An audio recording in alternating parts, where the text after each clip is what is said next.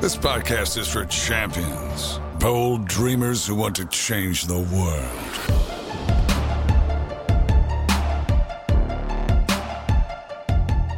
I started the Max Out program so that I could bring you people in their lives who have maxed out particular areas of their life or that I'm fascinated by.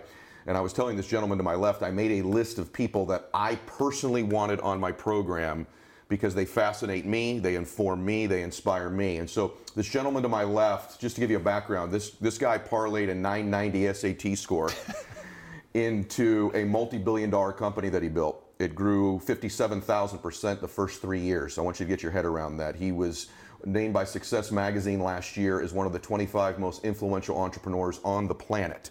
Secret Entourage in 2016 named him the Entrepreneur of the Year. And he has built multiple companies into brands, and those are things I'm very impressed with. And we're going to get into your head about how you did that, but I'm overwhelmingly impressed with Impact Theory, which is an organization that he and his wife Lisa started the last few years that is really making a difference in the world, just like his company Quest Nutrition did. And so, Tom Bilyeu, thank you for being here today, brother. Thank you for having me, man. I'm so excited to be here. Me too. We flipped the script before, so I've been on his program, and now finally I get you here. And frankly, being on your program impressed me even further with you. The level of dedication and preparation and how much you care. And I just know both of our audiences have wanted to see you and I together. Yeah. And so let's talk about you today, though. This isn't about me. Let's do it. So 990 SATs, true story? True story, and I took it twice. So that's my combined. That's your combined. Yeah, so neither time did I actually score that high. Both were lower, but when you put the best math and my best verbal together, that's when you get the 990. Are you kidding me? So you don't even really have a 990? Extra embarrassing. Nope. If they hadn't let me take it twice, I would have had, I don't know, like a 960 or 970, something I feel a lot better because I'm not going to tell you what mine were because you would probably leave the room right now, but mine were even lower. And so you and I give both people, and I retested too. And so you and I give people hope who maybe weren't the greatest students in the world. That's literally, people think that it's embarrassing for me to admit that, but the truth is that is exactly what I want. I'm already at the punchline of my life, right? It works out okay for me. Right. So it's like, I want people to know it really does not matter where you start. The whole question that life is going to ask you is, where do you want to go and what's the price you're willing to pay to get there? Were you, I completely agree with that too, obviously. Were you like this young? So I know you didn't have the best SAT scores in the world, but I've been around you enough now. I consider you a freak, which is a compliment coming from a guy like me. No, I take it as I think such. you know what I mean. Yeah, You're uniquely driven and wired to pursue greatness and to make an impact, no pun intended, in the world at a level that most people have not yet realized they're capable of, even though they are. That's right. And so, did you know this young? If we went back and looked at this kid who grows up in Washington State, was there already these obvious insights and clues that you were going to turn into this guy? What were you like as a young guy? No, there definitely were not clues. So when I was a kid, I didn't show any signs of promise, to be really fair. And my own mother, when I left for college, I almost chickened out. And I was like, I don't want to go. I want to just stay home. And she was like, no, you need to go. Pushes me out of the nest. And then literally every day since, she's tried to claw me back. So one day, 3 or 4 years ago, I said to her, Mom, you were the one that kicked me out. I wouldn't have left if you hadn't pushed me. So why did you push me? Yeah. And she said, with no malice whatsoever, I just always assumed you were going to fail. Oh my gosh. And now she had never been always my biggest cheerleader, always rooting for me, telling me I could do it. But quietly, just inside, she was like, you didn't show any drive. So the one thing I will say is I was grandly ambitious. I always said, I'm going to be rich, I'm going to do this, I'm going to do that. Always, since the time I was a little kid. But I didn't have the drive to see it through. So I really, really was an empty dreamer when I was a kid. And it was learning to hate that in myself, if I'm completely honest. Yes. And to not allow myself to be an empty dreamer, to force myself to get the skills to actually execute against it, to not be in any way, shape, or form pacified by saying I'm going to do something, which is actually super dangerous. Most people just thinking about the fantasy of what they're going to do gives them some partial sense of, oh, I've done it. Whereas I stopped letting that be okay for me, which largely came down to embarrassment I felt around my wife working when I had no job. And that was the time, she was my fiance at the time, but that was when I really started to go, okay, you've made a lot of promises to this woman and you're not on a path to keep any of them. Wow. Our stories are unbelievable. I did not know that, and our stories are unbelievably paralleled. I was in the same situation, by the way, where I was sort of an entrepreneurial, unemployed guy while she was paying our rent, right? So I relate to that too. I'm just curious. I want to make sure I think you're one of the great American business stories. Wow, man, thank you. And not only because of the wealth that you've accumulated, but because of, this word's overused, but it's so true with you, because of the impact you're making in the world because of your success. That's what I admire. As you know, that's what I'm trying to do with the Max Out program too, and just with my life. So what I don't get is this connection. So just help me understand it, because you know that I know your story. I'm fascinated by it. How do you get from a 990 SAT into USC? How I got into USC itself, this makes me a little sad. This is one part of the story I wish were a little different. Okay. I cheated all through high school. So the one thing that, so I graduated in the top 10 of my class. And you were a good cheater. I was a good cheater. And this is one thing I will say. People talk about network and they talk about charisma and all. It's just real. And so I was nice. And that got me a long way. I remember in 7th grade, so one of the guys I would later cheat off of in high school becomes my absolute best friend in the universe. But he's on the spectrum, right? The autism spectrum. And in 7th grade, he wouldn't talk to anybody. And so I turned around one day and I was very outgoing at that time in my life, which I consider myself now just a dyed-in-the-wool introvert. But at that time, the role in the family that I played was the jokester. So I was used to getting laughs and getting my self-esteem from my ability to make people laugh. So I turned around to him in 7th grade, I point at him and I'm like, my mission in this class is to get you to talk. And so inside he was thinking, oh my God, somebody actually cares. Yeah. And so then it became like, we just started attracting to each other. And he is still to this day probably the smartest person I've ever met. Wow. And so it just became this sort of unlikely pairing. But to give you an idea of like how weird this kid was, and we're still close to this day, so he talks of himself like this. My mom said if he doesn't start acknowledging me when I say hello to him, he's not allowed to come over anymore. She would literally say straight up to his face, hi, and he would say nothing. It was super weird. And so I was like, dude, you just gotta say hi back. And so he credits me with teaching him like social skills, and I credit him with helping me graduate high school, basically. So, but I always believed graduating high school. Literally. And I always believed that I could do the work, but that other things were more important to me. So I told myself a total bullshit story, which was that, hey, I could be working and earning these grades, but I'd rather like learn how to talk to girls and how to like socially engage. It's total BS. Okay. I'm well aware of that now. But at the time, it really felt totally justified. And I was like, they're not teaching us things that are going to help anyway. Nobody can answer why algebra is going to be useful to me.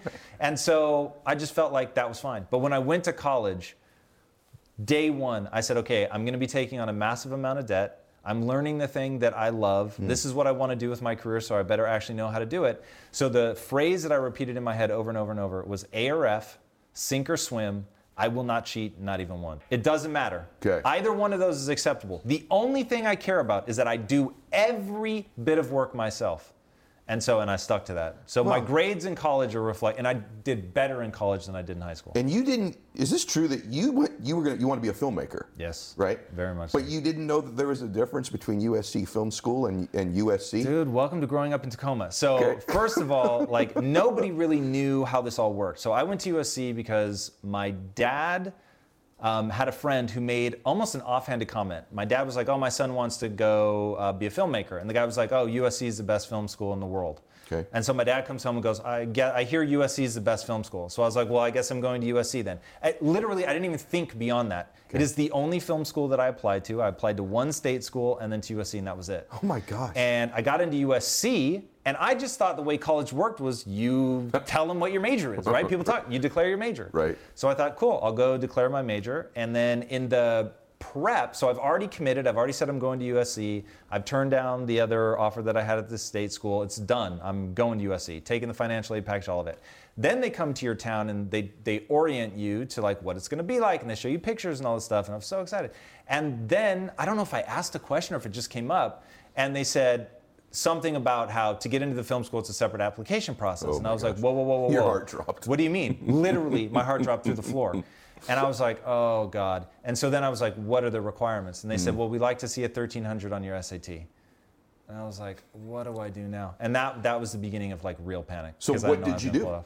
So I go to USC and I'm like, somehow I'm going to figure this out. And you have mandatory counseling. And I go to the counseling and they look at what I've signed up for. And I've signed up for film classes like I'd already been accepted to the major. And they said, Tom, listen, right now, you're going to end up spending a 5th year at this school because statistically you are more likely to get into Harvard Law than you are into USC Film School. Do not do this. We see people do this every year. Get out of these classes, take normal general education requirements. And I was like, no, I'm going to get in, I'm going to get in. And it's the one time in my life where someone looked me point blank in the face and they said, you are going to fail. Like, it's not a question of if, you are going to fail, you are going to spend a lot of money. And they were doing it from the position of like, look, I don't want you to waste the money. But they were so aggressive about it. And there was something in them telling me that I couldn't do it, that I was like, oh, I'm definitely doing this. And so I found there was a guy that was on the admissions committee who offered, like, you could go join him for lunch. And so I went, he made the offer to like a class of 350 people, and I was the only one who showed up. And I was like, how is this possible? So I say to him, look, I got a 990 on my SATs. What do? I really want to get into film school. And he said, Tom, SAT stands for Scholastic Aptitude Test. It's supposed to tell me how well you'll do on college. You've already missed the freshman class. You're not going to get accepted then. So you can only get accepted as an incoming junior. But as an incoming junior, I don't care about your SATs because I have 2 years of college to look at. So he said, if you don't want me to worry about your SATs, just get good grades. So I said, cool. For the next 2 years, all I'm going to do is get good grades. I didn't date. I didn't party, I didn't drink. I literally didn't leave my dorm room. I worked. I put my head down for 2 years and I just worked. And I got, if it wasn't a 4.0, it was like a 3.95 or something. So it's never that clean. Like, I want my story to be, hey, I learned that if I just put my head down and work my ass off, I can get whatever I want. That is unfortunately not what I learned, because I believed at the time you're either talented or you're not. So I wasn't in film school to become a filmmaker. I was in film school to learn the technical side. How do you turn on a camera? Where do you put a light? Things like that. But I thought you either have the ability to tell a story or you don't. So I believed myself to be a natural filmmaker. I just believed I had talent. And so I go to film school and everything is proving. So first I gamble, right? And I take all the film prerequisites, even though they tell me not to. I get into film school, so that feeds my ego. Then second, so you have 2 classes that are like testing you to see where you're at as a filmmaker, and I smash it. First class, smash it, and your second class, you have to team up. And basically, everybody wants to direct, and anybody that wants to be a cinematographer that's good, all the directors are fighting for them. And so not only did I get the cinematographer everybody wanted, but I got to direct. And then we killed our film. It was amazing. So now I'm like, I'm the shit. Like, literally every egotistical belief that I had about myself being naturally talented is just happening for me. It's effortless. I'm not even putting that much energy into it. I mean, other than the physical production, which is exhausting. But I'm not like trying to be more artistic. I'm trying to learn how to turn on cameras and stuff like that. But I'm just a naturally talented filmmaker. So everything in college is leading towards only 4 people in your class get to direct a senior thesis film. So all the people, everybody else crews, but 4 people get to direct. And I was chosen as one of the 4. So literally the narrative in my head is, I am naturally talented. You either have it or you don't. And I have it. And I'm very grateful that I have it. And then I make my senior thesis film. And it is the most catastrophic, horrific, crash and burn, embarrassing thing I've ever gone through. The class is making fun of me. They're cutting up reels of my film to make a joke out of it. I mean, it was abysmal. Oh my gosh. And in that moment, I realized the cold, hard truth. And this is, when I tell this story, people think, oh, now he's just being hard on himself or being overconfident. I'm telling you right now, I didn't have talent. And so in that moment, I realized I don't know how to tell a story.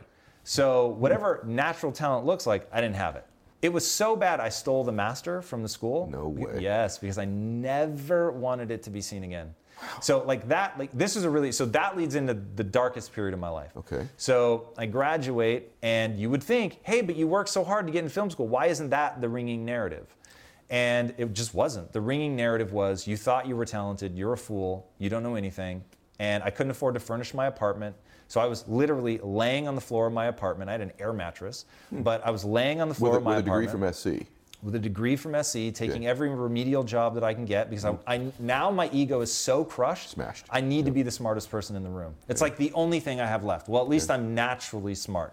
So I just put myself in dumber and dumber rooms, which means I'm making less and less money. I'm selling video games retail at one point. I mean, it was really bad. You're putting yourself in dumber and dumber rooms so that you were the smartest person in that room. Got it. I wouldn't interview for a job unless I knew this person at some point in the interview will say, why are you interviewing for this job? You're better than this. It's interesting to me the takeaways you have from experiences, because in life, it's not the experiences happen to us, it's the meaning we take from them. And it's interesting to me that even you getting into film school, even your takeaways are deeply unique and very self-aware. How's the next step happen? I began to discover brain plasticity. Yeah. So I'm laying on the floor in my apartment. I'm flirting with depression. I just don't know how I'm going to make anything in my life, feel hopeless and lost. And so I start reading about the brain.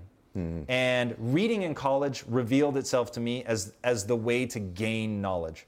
And so I start reading about the brain. I see there's this debate going on. This is like late 90s, early 2000. And there's a camp of people saying, no, you can learn, even like to your last day on this planet. But it was highly debated. It's not anymore, but it was then. And I said, I choose to believe that. I choose to believe that I can grow and change. Mm-hmm. And so I start reading voraciously. I start thinking about brain plasticity and getting better. I take a job as a teacher and realize in teaching them, I'm able to make their films better. And if I can make their films better, why can't I make my own films better? So that starts to rebuild me, and I start thinking of myself as someone that needs to grow and learn and get better. So it's now called the growth mindset. You can now get a book on it. You can watch 1,000 YouTube videos. None of this existed back then, which is why all the stumbling around. But I start reading, and I start reading voraciously, and it starts to build my belief system. And that belief system ultimately is what completely changes my life. But first I need some more pain and suffering. Okay. So when I meet my wife, part of what she's attracted to is I'm talking growth mindset, man. I'm like, I can do this. This is what I'm going to do. My dreams are big. I went through this. I've learned from it. I know how to do this now. I got it. Trust me. Come with me, kid. Yeah. You know, you're going to be rich one day. And literally, that's what I'm saying to her. Yep. And she's into it, ready to go for the fight, wants to be a part of it. Like, my wife is a real slugger.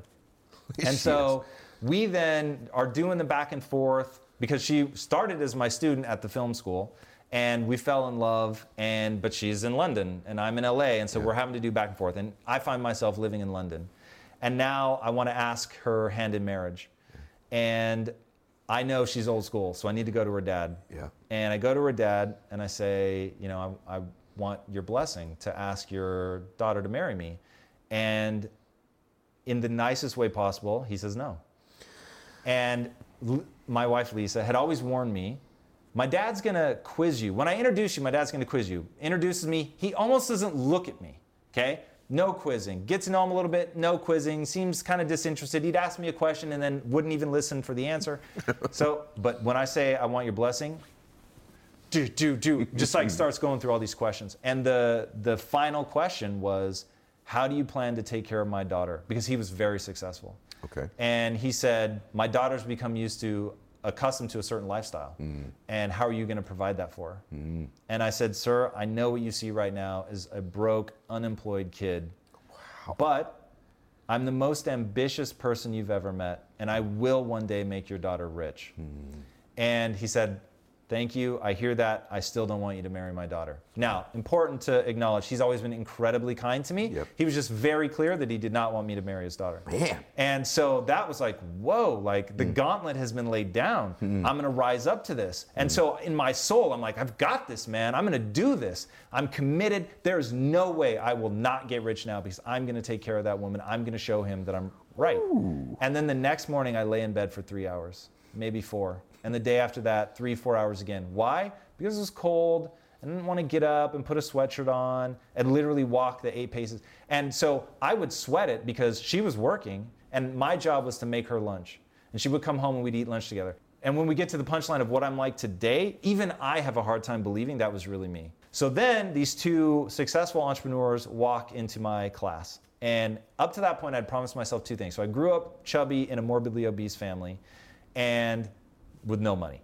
And I said, one day I'm going to be rich, and one day I'm going to have 6-pack abs. And that was my promise. And these guys walked in and they were rich and they had 6-pack abs. And they said, look, we're starting a technology company. Why don't you come be a copywriter? And I was like, Absolutely. And it's one of those where people are like, what are you doing? Like, you're leaving the secure job? For me, I was like, they're like unicorns to me. Yeah. They are literally the thing I'm looking for. Yeah. They are rich and they have six-pack abs, and they're going to let me into their company. Yeah. And so their whole pitch was, look, man, this is a startup. You can have any job in this company you want. You just have to become the right person for the job. So it was a tech company. It was in this beautiful office overlooking the Pacific Ocean. Every single person in that company had a floor-to-ceiling window overlooking the Pacific Ocean, except me. And they put me in the server room, which had no windows and a bunch of computers, all worrying and making noise. And I remember one of the guys was like, who's the kid in the server room? And so that's how I became known. I was the kid in the server room. I didn't know anything about business. I would bring my wife to visit me in the office, and I'm like, look how beautiful the office is, and this is where I'm at. And like literally like those makeshift desks that are like really like a table that you would use on a picnic, but you've got computers stacked on it. Yeah. That's where I worked all day. Yeah, come on, brother. And so that just being around other people now who had that same kind of drive. Yeah. And I remember, now people are really going to enjoy this one. Yeah. We used to race to see who could relax our bladder the fastest and finish peeing sooner. And that got me thinking at tempo, right? Like you're snapping. And that literally, I could feel it make my brain speed up. What? It's one of the most surreal things. Now, since then, I've read studies. The number of patents filed in a city is directly correlated to the speed at which the average citizen walks 20 yards on the sidewalk. Come on. Let that sink in. So that little, and I'm obsessed, I have the chills now. Yeah. I'm obsessed with the physiological hooks that can help you develop your mind and moving fast and being made fun of, by the way, when I move slowly. That if I got out of the car last, or, you take too long to piss, any of it, you're gonna get teased. And so now I'm in this environment where the standards are crazy high. Baby. And I've now got the drive. I want to be held accountable. I'm thinking I'm going to make her rich. I remember being in the gym. I hate working out. And I would sit in the gym. Especially the shape Lisa's in and you're in. Well, she's a beast. Yeah, I know. Don't confuse me and my wife. I know, by the way. I know. She is a monster. We flex together. I know there's a difference. You know the drill. I do. I am not cut of her cloth. Could we say 1 second on something? I just want to go back for a minute because I think, man, there's so much stuff in here. And again, it's your story, but I can't get over that all of these things lead to you because that's a lot of turns, right? But I do want to touch on one thing because you changed environments. And to me, it sounds like one of the key things was having some thoroughbreds you started to run with, like that power of environment. So before we talk about that part, I want you to just speak to that because we're going to be everywhere today on this stuff. But I'm a monster believer that the way you change your identity is your associations. And so what you just described to me was this guy who's trying to find an identity for the better part of his life, right? I'm ambitious, but I'm not driven, right? I break down barriers for 2 years, then I get a big ego. Then I do something great, then my ego gets smashed, right? Then I start, my mouth writes these big old checks to my father-in-law, I'm all fired up, then I sleep in bed all day long, right? But do you believe big time that identity is shaped by these associations in everybody's life? 100%. Talk about that for a second. So it's so aggressive, and it's now getting repeated. So I fear trite words, but words become trite because they're so true that people repeat them until they lose their meaning. So you're the average of the 5 people you spend the most time with. That's just true. But now it's become so common to say, and it's like every Instagram post, that I fear it's going to lose its meaning. Who are you spending time with? Because if you're spending time with people like you, you're spending time with people like me, I'm raising you up, or I'm just not going to spend time with you. So it's like now, if you get in a mix of people like that who are like, man, we'd love for you to raise up to this level. But if you don't, it's fine, but we're just not going to spend time with you. All of a sudden, that desire to belong to something powerful that you can see is going to lead you to your dreams. And I remember saying to my wife over and over and over, they are the surest path to my success. I don't know anything else. I just know if I can hang on to these guys, they're going to make me better. And so that was through all the years of being embarrassed and developing actually massive anxiety because I was always behind. I was always the dumbest person on the phone. I was always the dumbest person in the room. And it was like, was I going to be willing to emotionally go through that to get great? And most people can't. So here's the thing. Now imagine, I'm not the only person they said, hey, this is a startup. You can have any job you want. I saw 12 people, maybe more, come and go over the years. They just couldn't emotionally deal with it. And so I remember thinking to myself, why is it that I'm able to do this? And the answer was I could self-soothe faster than anyone else. So I would get kicked in the face and I would do something really dumb. I'd be called an idiot, told how stupid I was. And then I'd just be like, all right, I need to recenter. And that just became my obsession. I need to be able to emotionally get back to complete neutral so fast that you don't even see it register on my face. How'd you do it? How do you do that? literally practicing. So remember, at the same time I'm reading about the brain, voraciously, I'm reading about people that understand human behavior. I'm getting into cognitive science, neuroscience, like really going into it. So I'm reading all this stuff going, whoa, we're just a chemical processing plant. There are physiological hooks into these chemicals. So, hey, if you're mad, scared, whatever, but you force yourself to laugh out loud, you will change your neurochemical state. And you literally, your experience is the neurochemistry. So I was like, whoa, so I could be in a situation where I'm being berated or I legitimately mess up and it costs money and it's like, whoa, that's on me and it is nobody's bad but my own. And I realized that what most people do, their strategy is to deflect it. It's your fault, it's not my fault. Yes. So I started thinking of this as a metaphor. People are throwing gold at me. They're throwing it really hard and I can put a shield up and deflect it, but then I lose that piece of gold. If I drop my shield and just take the pain, let it hit me in the head, then I bend down and go, this thing, which was me being stupid, there's a lesson here. And now I have this piece of gold. But the whole thing is I have to be defenseless. So I have to own it, I have to take it, I can't fight. If someone is like, this to this day, if our team is like, hey, there's something we need to point out to you, I'll do this. I square up to it. I want them to know, like, hey, I want to hear it. I want to know. Like, I want to be literally physically open. I'm not going to close down. I'm going to do everything I can to square off, to open myself so that they know I'm receptive to the criticism, right? Because that's the nugget of gold. What I know is it's going to hurt. It's going to sting. But if I can emotionally recenter so fast you don't even see that I went through something, now I can just process, how do I take this information you've given me and get better? I'm so sick. I'd prefer it be your fault than mine, even sometimes when it isn't, so that I have an opportunity to feel a little pain and grow. It's some sick thing in me, right? And so you sought it out too. There's this combination. It's like, so there's this guy, he changes his environment. Massive lesson. 2, he's been working on himself, reading, right? Such a competitive environment that it's who can pee faster. But then it's like this totally self-aware dude who leverages pain, which we're going to talk about in a little bit too, leveraging the dark. I love the way you speak about that. But one little thing, everybody, that he just said, I just want to point out to you, my max out interviews I've watched and the people I know outside of these interviews, successful people's is what he just said. Their pace is just a little faster. It's subtle. If you're not careful, you miss it. They're just in a bigger freaking hurry. They move faster, talk faster, want to get there faster. It's just, there's a subtle distinction. So, mail room, all these changes happening. Now you're peeing faster. Now you're competing. You're going to ride this thing, your ticket. You move from the 12th spot to now you're basically moving to a partnership type position, don't you, somehow with these guys? Over the years, yeah. So that ended up, it was a company called Awareness Tech. We were there for about 8.5 years. And in that time, they had said, look, if you become valuable enough to this company that we feel compelled to give you equity, you can become an owner in this company. So legitimately, my performance was undeniable, and I ended up with 10% ownership in the company just through sweat equity. And that was huge and really played a pivotal emotional role for me because so I'm chasing money for 8.5 years. My mantra is I want to get rich. That's it. You better get rich. Father-in-law wants you rich. You've promised you're going to get rich. You always wanted to be rich when you were young. 100%. Right. And so, that wasn't a dirty word for me. I didn't understand people who were conflicted about money. I was like, it's powerful. So I want to get rich. And I just made it all about that. And so for 6.5 of those years, I didn't take days off. Even when we would go to London for Christmas, I had like video camera that would allow, well, this is actually slightly in the future, but a great example. I would take a video camera that would let me watch the production line at Quest. Oh my God. So like that kind of obsessive, like I'm all in. Yeah. Back at the technology company, same kind of thing, but I would either be working on the tech company or trying to start other companies at night. So we talk a lot about, we had like 5 or 6 companies fail, all side hustles. Yeah. But it was like, we just kept trying to learn and figure this out. Yeah. And so growing in that, becoming better, understanding marketing, helping elevate the company, really rising up to a peer status, watching other people fall away because they couldn't emotionally hang in the environment. And yeah, then they made me I didn't ask for a raise for 5 years. I was like, I want to be so valuable that they feel gross for what they're paying me. Yeah. And so because I wanted the equity, What a lesson. I didn't want the salary. Yep. So I was like, dude, I'm in this for the equity. You don't have to worry about me. Equity, equity, equity. I just kept it on their mind, like, hey, you said that was a possibility. I want you to know that means everything to me, and that's why I'm here.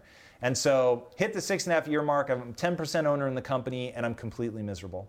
And I've burned out, and I realized that entrepreneurship had given. It was making me stronger, bigger, faster, and now it was beginning to take away because I didn't care about the product. I didn't love what we were doing. I wasn't passionate. I was just chasing money, and money just wasn't that interesting. At that point, on paper, we both know the difference between paper money and real money. Right. But on paper, I was a multimillionaire. And I went in and I said, guys, here's your equity back. I'm quitting. I'm not crossing the finish line, so I don't think I should get anything for this. And it actually ended up being like a really cathartic moment where we could all say what we'd been feeling, which is, none of us are happy. And so it became, well, if we're going to keep doing this, if we're going to keep building businesses, because by then it was very clear to me the struggle is guaranteed, the success is not. And so I'm going to go do something I love. And they agreed, they felt the same. So we said, okay, well, what would we build that we would love even if we were failing? And so for 3 very different reasons, that became a nutrition company. And for me, it was I grew up in a morbidly obese family. My uncle essentially ate himself to death when I was 12 years old, and it was scary and sad. My mom is morbidly obese, has been my entire life. My sister's morbidly obese, has been almost her entire life. My dad at one point was morbidly obese and then lost weight, but it was like, that's just where my family lived. Yeah. And so I was like, they're going to die far sooner than they need to. And there's this great Mother Teresa quote, nobody will act for the many, but people will act for the one. And so I just needed to wake up every day and think about my mom and my sister, and that was it. And I thought, I can show up every day and fight for them. It's not about the money anymore. I can fight for them. And look, a lot of business acumen went into this. This was not just, we had good intentions and it built a big business. It was, we understood business, right? I'd now been in business for 8.5 years, grinding it out, building this technology company, which was hard as hell. But now we were able to marry that. And by the way, we took the tech company through the recession and everything. So, I mean, it was like I'd taken some knocks. So we really understood business at this point. And so now we were going to start something predicated entirely on value creation. That was like our mantra. Doesn't matter what's more profitable. It matters what adds more value. And so we literally were saying these things. And we didn't actually throw our hands in a pile. I wish we had, be a cooler story. But like, all but that said, and each of us needs to have fun every day. You said that. 100%. That's ballsy. Like, you've busted your tail. You finally got on the cusp of everything you thought you ever wanted, right? And then you have the vision, the guts, the self-awareness, the intuition, whatever the heck you want to call it, to go, no, I want to go chase my why. I got to do something with purpose to it, right? But I got to ask you, you entered a space, dude, that was loaded with people already. There's like, I'm reading this thing, it's like 1,600 different flavors or companies in the same exact space, right? In a category that had been declining for years. Right, it was going the other direction, it was like right? the most, they say, look for blue ocean where there's no blood. Yeah. This was red ocean as far as the eye could see. You're like a decade after Bill Phillips and EAS or whatever, right? So like, it's unbelievable. You start Quest. I'm curious, success leaves clues, right? So take us a little bit through Quest for a few minutes. What made it work? Like, what did you do that was crazy that other people didn't do? Because I've told you before, my first podcast, didn't even know who you were at the time. I used Quest products. I actually endorsed them, not knowing you, on the first podcast I ever put out, because they tasted so damn good, to be honest with you. Was that part of the thing you guys wanted to do? Like 100%. It was? So that was purposeful. Yeah. Our mantra was, you can tell the world to eat less and exercise more, and it will work for every single person ever that's ever done it. But the reality is, the vast majority of the world will not do that. And we already know that, right? So people have been saying that for like 60, 70 years. And so we're moving in the wrong direction. So our thing was, don't change behavior, leverage it. So we already know people will eat things they want to eat. You can't stop people from eating a chocolate chip cookie. So the question was, could you make a chocolate chip cookie that was actually good for them? So that metabolically, it was actually advantageous to eat that cookie. Could we bust our asses that hard to make that thing? And so it wasn't easy, but now we had a mission. We wanted to end metabolic disease. Now, when you have that clarity, I know people are going to eat things based on taste purely. So we know we have to address that, which is why we made snack foods instead of like, coming out with broccoli and, steamed. Right. Yeah, exactly. Yeah. We made chips. And so, but if you called Quest and said, hey, I want to get in shape, what should I eat? Our answer was boiled chicken breast and steamed broccoli. Right. Because that's the truth. Yes. Right? So we're not trying to pull a fast one. We want people to know they can trust us. We know where our products fit in. When you absolutely have to have a chocolate chip cookie, eat our chocolate chip cookie. Right? So that was our shtick. And so we went to manufacturers and thought, okay, we'll get this made by other people just like everybody else. We're a marketing company. We don't want to be a manufacturing company. And they just said, this bar can't be made. They're like, and they couldn't put words around it, but what we realized was the reason the bar couldn't be made, because I'm sure many people thought, hey, let's make a bar that tastes great but doesn't have sugar. Right. But then they won't run through the machinery. So for the last 70 years, equipment has been made to spec to make things that have high fructose corn syrup. High fructose corn syrup has a very specific viscosity. Once you take that out, even if you replace it with another liquid binder, it's just entirely different. So it wouldn't run through the equipment. And you knew none of this None prior of to it. getting it. Right. I remember when my partner came and said, we need to become our own manufacturer. We were all like, what? Like, it just sounded so absurd. Yeah. But he was like, look at it. The evidence is there. These guys aren't going to do it. We can't trust, even because if we're manufacturing with them and they're starting to fall behind and the cost of the bar is going up because it's having trouble on the equipment, they will put ingredients in to make it run more smoothly. And he was like, we've just seen it because we knew other people in the industry. And he was like, we've seen it too many times. So we can't trust it. And if we're going to build a business based on trust, then we have to do it ourselves. So naivete of the beginner, we had no idea how enormous that task was. By the time I left, we had over 300,000 square feet of storage and manufacturing. It was insanity. 1,400 employees. Bars are coming off the line at the rate of 1.5 million a day.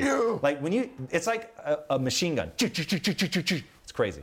My favorite part of that plant, by the way, everybody knows the after. The after is it becomes this just household name, one of the fastest growing companies on earth, regardless of the business space. Founded by 3 dudes who were basically trying to do something out of cause that could have probably made a couple bucks doing the thing they were already doing.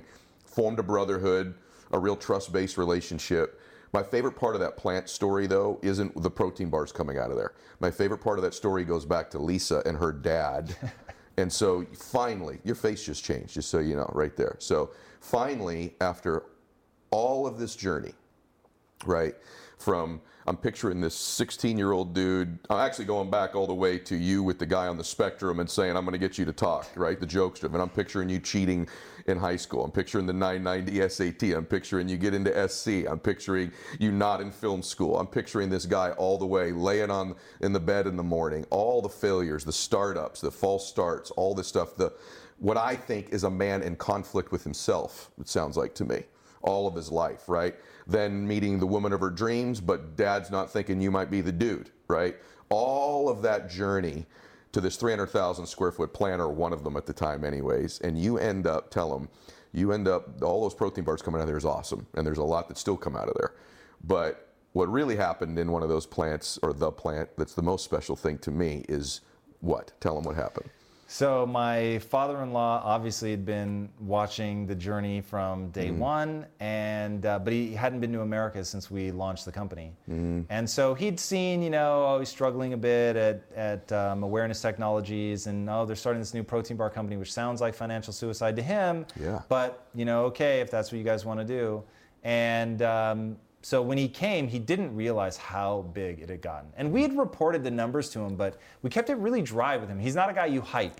So it's like, this is our top line revenue. And I think some part of him thought he wasn't understanding it. Because it was in the hundreds of millions of dollars. Revenue, not valuation, revenue. Yeah. And so like some part of him just couldn't quite allow himself to believe it had gotten that big. Because we were in the same house. We were driving better cars by that point. But it was no drastic lifestyle change because we were just pumping everything back into the business.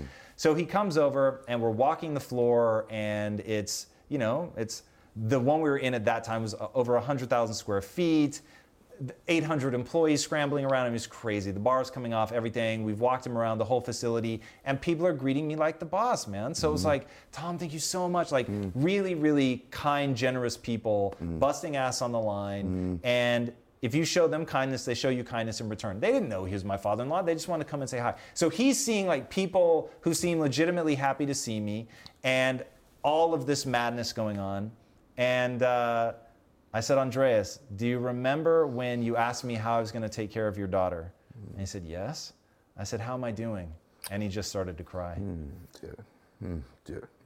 Because Lisa's here too. I just picture that story, bro. Like all you had been through. And I know probably for you in that moment, that was probably more important to you than, say, that nice car you were now driving, right? No question. Like you're a pretty stoic dude sometimes when I watch you. And like you should just see your face changing even when you start to tell that story. Like in this amazing life you've had, that is one of the great moments of your life. I know that because you love her so much. You will know this more than most.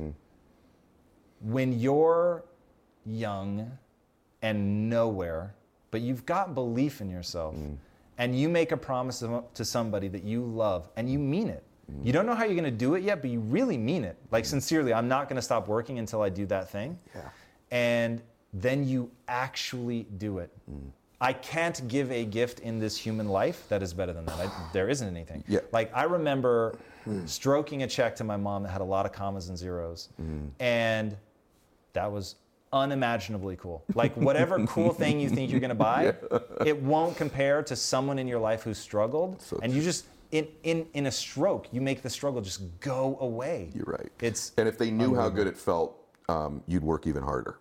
If you, as good as you think those moments are, they're a million times better. No question. They're a million times better if you knew how great those moments were. By the way, this is the part where you just rewind the last 90 seconds and play that back for yourself again, because you may not hear something more profound in your life than what he just told you. Because in my life, in my journey of all this stuff and things, there's a handful of those moments that made all of those things worth it. And it isn't a house physically for myself or a really fast car. And we both agree those things are awesome and you should have them. But it's the things you can do for the people that you love, that you admire, that are a million times worse. So I'll be honest with you, having a beach house is about what I thought it would be.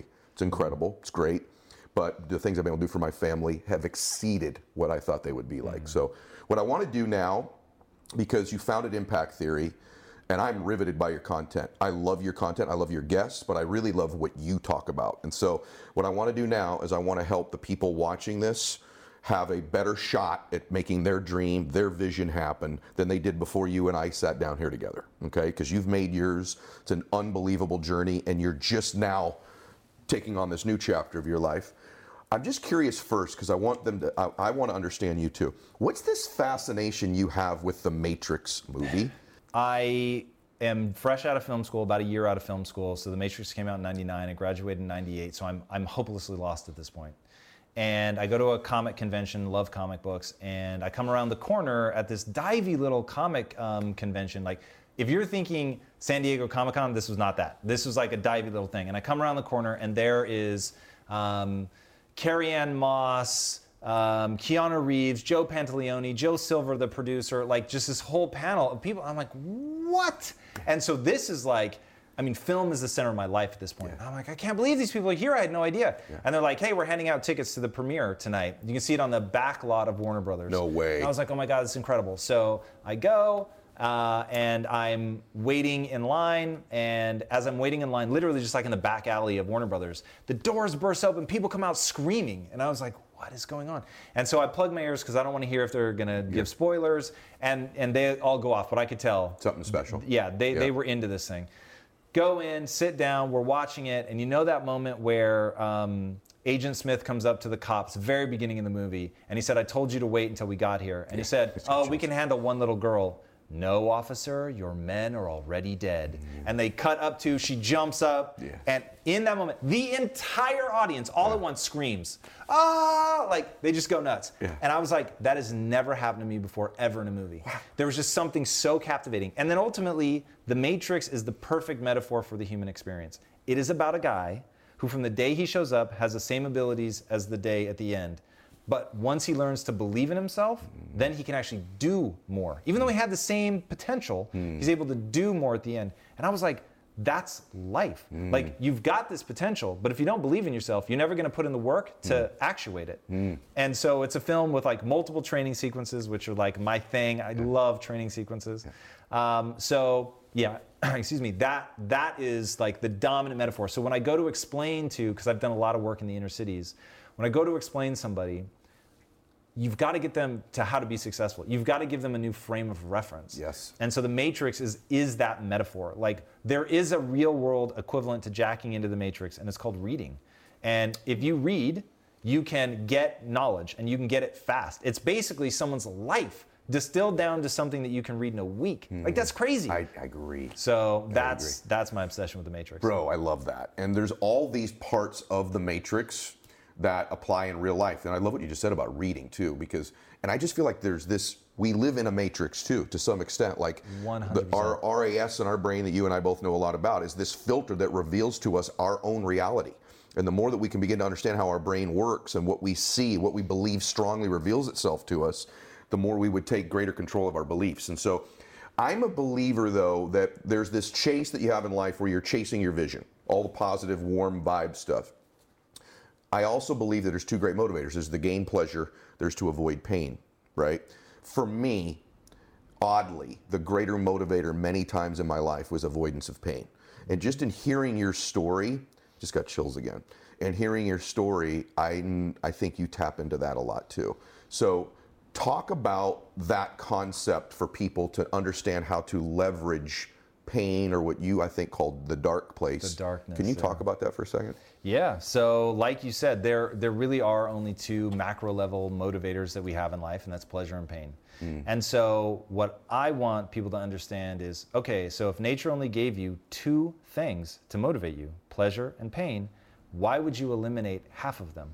And so most people think that life is about avoiding the pain. I'm here to tell you right now, in a very controlled fashion, it is about really experiencing the pain, learning from it. So Ray Dalio, the most successful hedge fund manager of all time, has a perfect math equation. Pain plus reflection equals progress.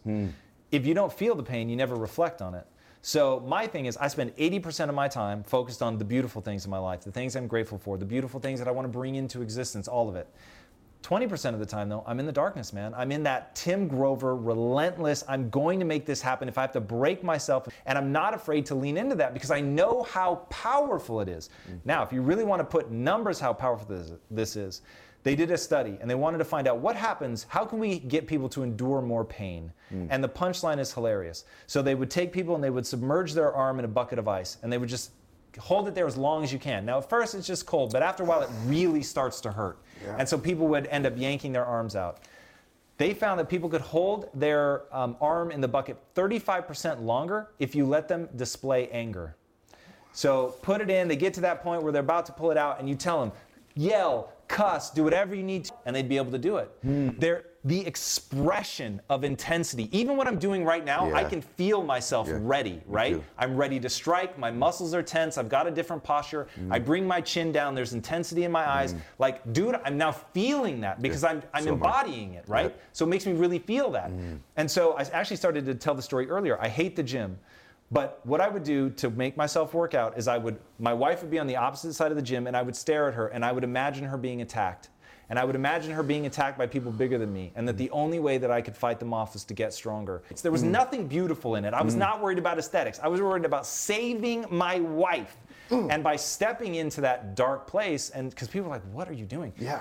But dude, I needed that motivation to push past what I want, to push past pain, boredom, all of it, and just to really get into it and get a result.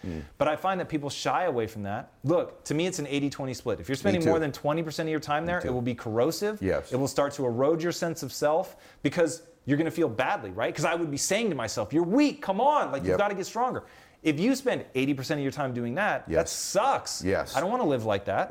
But not being able to dip into both, you'll just never hit the level of extraordinary. You may be fine. You may even be good. But you're never going to be great. I don't even think you're ever going to be completely happy, and I'll tell you why.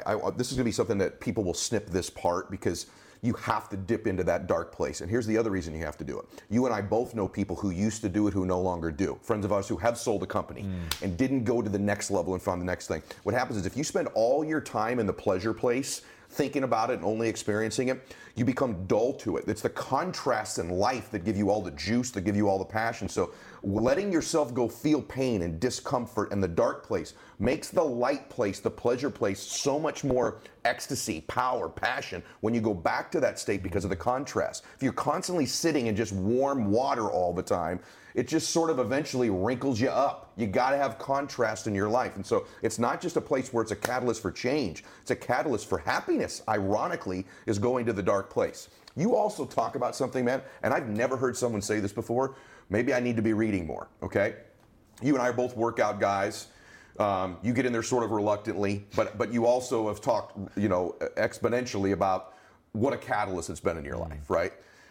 But I want you to talk about that. But inside that, see, I work on my meditation, on getting in a quiet place. It's not something I do well. It's not something that a lot of the achievers I know can do by emptying their mind all the time because they're going. And you said something I watched recently where you talked about Thinkitating. Thinkitating. Oh my gosh, is this going to be huge for some of you right here. So tell them what thinkitating is as it relates to working out too. You can go to that space because this is, to me, a cutting edge, modern, elite separator description that I had never heard before, and I'm using it now. So go ahead. I didn't know what it was called, but I was using it. So, well, with the working out thing, that's about earning credibility with myself, right? So you talk really eloquently about this. If you want to believe in yourself and have a sense of self-worth, you have to earn that. And I wish it's something that somebody can give you, but they can't. But you can, doing really simple stuff.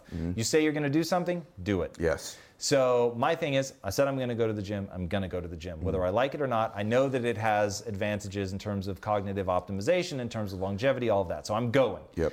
And doing that every day and pushing into the extra reps and showing up for myself to get the result, like I feel good about that. Yeah. And it's one very simple thing that I can control, doesn't require anybody else, no one has to come through for me, nothing.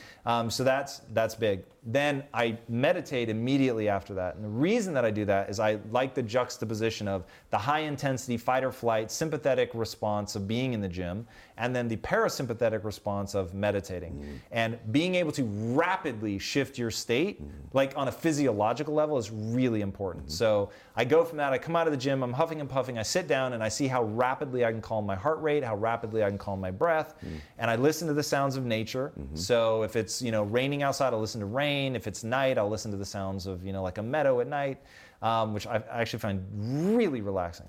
And I get lost in that. Now, the reason that I do that is that shifts you into what's called an alpha wave state. Love this. When you get into an alpha wave state, it's commonly referred to as being calm and creative. So it's not sleepy, okay? That's like getting more into theta. So you feel completely alert, but you feel calm, you feel creative. And so parts of your brain are talking that don't normally talk. So you get these like really far-flung sort of creative answers to a problem. Since the whole point of this is to get into an alpha wave state, as soon as I feel completely calm and creative, sometimes it takes 5 minutes, sometimes it takes 30 minutes. But once I feel calm and creative, I go into thinkitating, where I let my mind begin to wander onto the biggest problems that I face in my business. And in that, I'll just have these ideas and I take notes and I go back to it. So I'm still breathing, I'm still keeping my eyes closed except when I'm taking notes. And I stay in that space and I can sometimes elongate that for another 30 minutes. So my typical meditation's 15 to 20, and then I'll thinkitate for 10 to 40 minutes, depending on like if I'm really on a vein of something interesting. And knowing that I'm gonna be able to do that once I get into the alpha state, I actually get into the alpha state much faster because I'm not thinking, oh, is this an idea I should take a note on? I'm just like, when am I really there? Yes. When I feel it click in, I'm like, okay, cool. And if I have an idea, boom, then I go for it.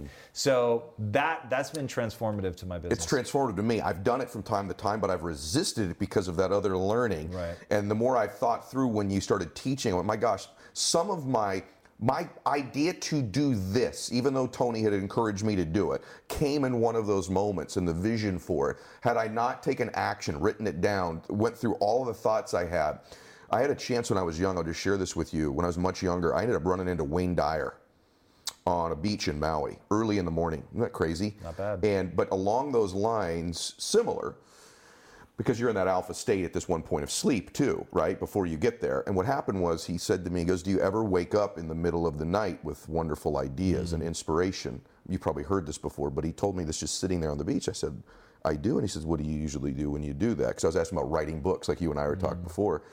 And he said, well, that's the morning inspiration. That's the divine waking you. The worst thing you could do is go back to sleep. And it's an invitation to be creative at that time. And he says, so what I do is I get up and I write until I can no longer write in those moments before. And so I thought that was only during sleep that would happen, at that first stage of sleep. And now I'm learning that I can get in that state as I meditate after I work out. It's freaking brilliant, and you should talk about it more, because I don't hear other people talking about that. Wow. It's brilliant, brother. So let me ask you a couple things about you for a few minutes. We're gonna not have that much more time left, but I now want people to feel like I'm at lunch with Tom, and I want to learn things from him. A, what makes you happy? The easy answer and the most truthful answer is time with my wife. The other answer to what makes me happy, there's really two things. So time with my wife, and then the pursuit, which I'll put in all caps, right? Yep. So the pursuit of whatever, the pursuit of getting better, the pursuit of impacting the world, the pursuit of building something big that matters. The pursuit, maybe I never get it. I don't care about that. I care about the pursuit. I care about whether sincerely I'm actually trying to make it happen. Not bullshitting, not just like empty dreams, but like for real. I'm actually giving myself over to this. And I spent a lot of time in the inner cities. I big brothered for this one kid for 8.5 years, completely changed my life. And then having 1,400 employees and about 1,000 of which grew up hard in the inner cities. Hard, I mean, most of them grew up in Compton. I mean, it was just some of the most extraordinary stories I've ever heard. And I realized that those people are as extraordinary as anybody. Barack Obama, Oprah Winfrey, Tony Robbins, like all those same raw materials exist in people in the inner cities that nobody believes and nobody think will ever go anywhere. And they won't because they don't believe in themselves. And so we were talking at our most honest, like what are we really driven by? And I'm driven by that moment of awakening, which I had in my own life where I finally realized, wait, I can learn new things. So just because I'm not good today doesn't mean I can't be good tomorrow. And that filled me with so much excitement. I want to see that in other people. And I want to see what the world looks like when other people realize, wait a second, that Steve Jobs quote that the world is made by people no smarter than you is actually true. Yeah. And so if you're believing that these people are smarter than you because you did bad on your SATs, I'm just going to tell you right now, stop. So you can develop yourself. So my obsession became that humans are the ultimate adaptation machine. We are literally wired from the ground up in order to grow and improve under stress and pressure. So it's like, what's the phrase? Pressure can burst pipes, but it also creates diamonds. Yes. So it's like you need the pressure.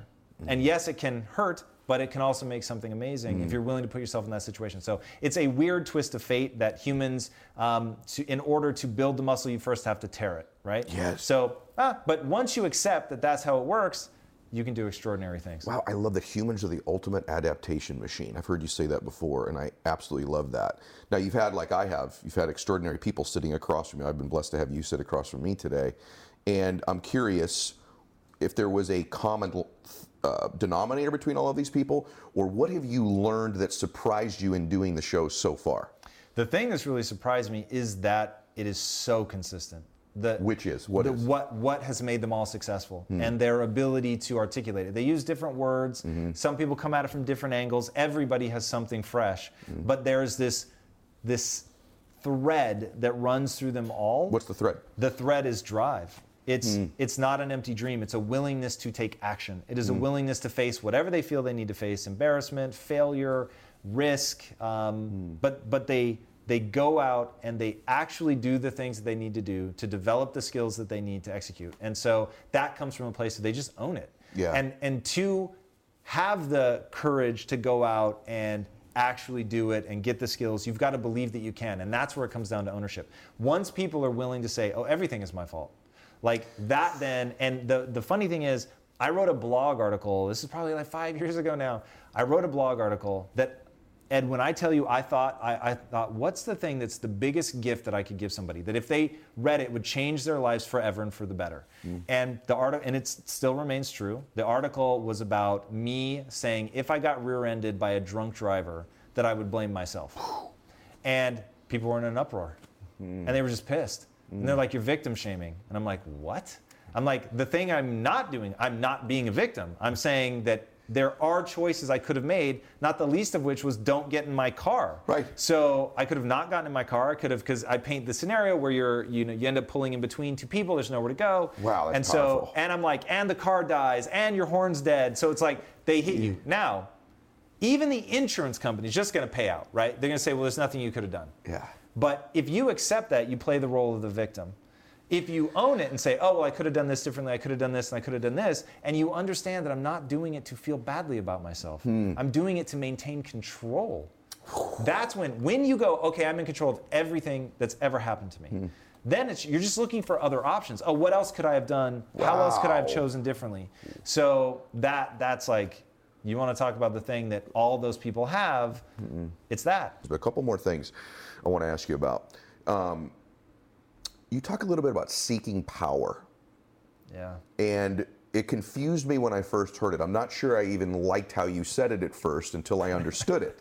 And so can you talk to everybody about seeking power and what that means? Yeah, this is another one of those things that internally for me, it's such a beautiful concept that I was so surprised the first time I said it out loud and somebody was like, oh, that's gross.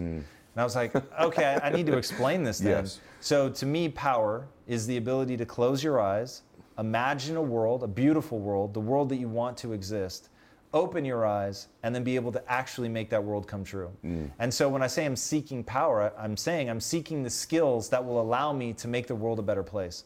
It will, whether that's to be able to connect with people and build a team and get other people excited, whether that's to be able to build a business that generates enough funds to improve the lives of the employees and the people that we touch with great products. You know, whatever that is, like to be willing and excited by the thought of going out and getting those skills, because those skills really are powerful.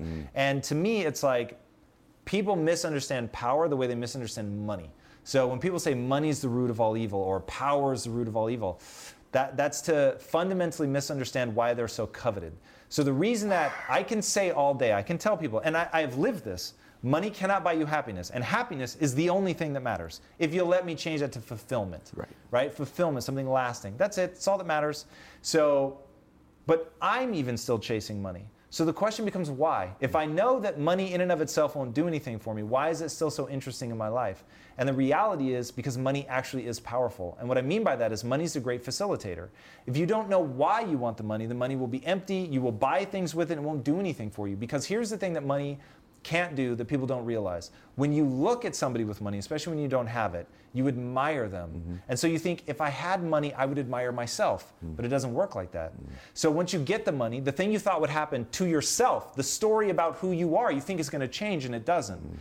So that's when people become totally disillusioned. They think, if I have the Ferrari, I'll think differently about myself. If I have the house, I'll think differently about myself. Your insecurities are coming with you wherever you go. So if you think anything external is going to change that, the only thing that changes your insecurities, show up in the gym, put in the effort, go to work, do the things, suffer in service of somebody else, do something to bring beautiful things to people that you love and care about, do something beautiful to bring something to somebody you've never even met. Those things will change your story. The money's never going to change your story, but the money has allowed me to build a business. The money has allowed me to not have to worry. The money's allowed me to help my mom not have to worry. The money's allowed me to bring on a team of employees and not have to worry about going bankrupt. Like, it does real things that allow you to actually impact people. And I believe that commerce is the only way to create a self-sustaining economic engine that isn't just charity. Charity, you have to go at, like, here's what people don't understand about charity. Charities survive by going and asking money from someone who's figured out how to make money. So how can you then be annoyed that some people are out making money? Even charities are funded by the people who figured out how to make money. So my thing is, make your charity a for-profit company that does good in the world, where every product that it sells, the world becomes a little bit better, right? Now, like, that to me is where, in the 80s, it was like a way growth story. It was just like, make as much money as you can. Social media has changed all of that. That shit is dead as disco. Like, consumers just won't stand for it. They want to know who you are as a human being, and whether or not your product's going to add value. If they don't like what you're about as a person, your mission, your why, they're just not going to get into it. They're going to go to the next person who has a similar product and a better why. Oh my gosh. So that becomes the thing. So money is powerful. Power is effective. It's the same thing. Once you understand my definition, power isn't to lord over somebody. Power is to close your eyes, imagine a world, and then make it come true. Love it. Oh my gosh. There's a level past that you possess, by the way. Thank you. And so what makes you attractive is that, because people do have big whys and they do want to know who you are, but a rare thing is congruency. Someone who actually does the things that they say they're going to do. In other words, if you watch their life with the sound turned off. So I always say this, if I turned the sound off and the words somebody says and I just watched them like an old black and white movie without the sound, what would those actions tell me? And this man and his wife Lisa have dedicated their lives, frankly, since becoming wealthy, to making an impact in other people's lives. And if I watched your movie, because now I know you, with the sound off, it's congruent. That's what makes you so attractive, especially to somebody like me and to the audience, because I know, you won't say, but I know the sacrifice you've made of time. You and I right now, fortunately for both of us, could be anywhere in the world that we want to be. We're sitting here together, helping people, right? And I know that on any given Monday, Tuesday, or Wednesday, you could be doing anything you want with who you want at any time you choose to. And you choose to be doing this. I know the financial sacrifice you've made to do this. I've watched what you've turned your home into, this unbelievable studio.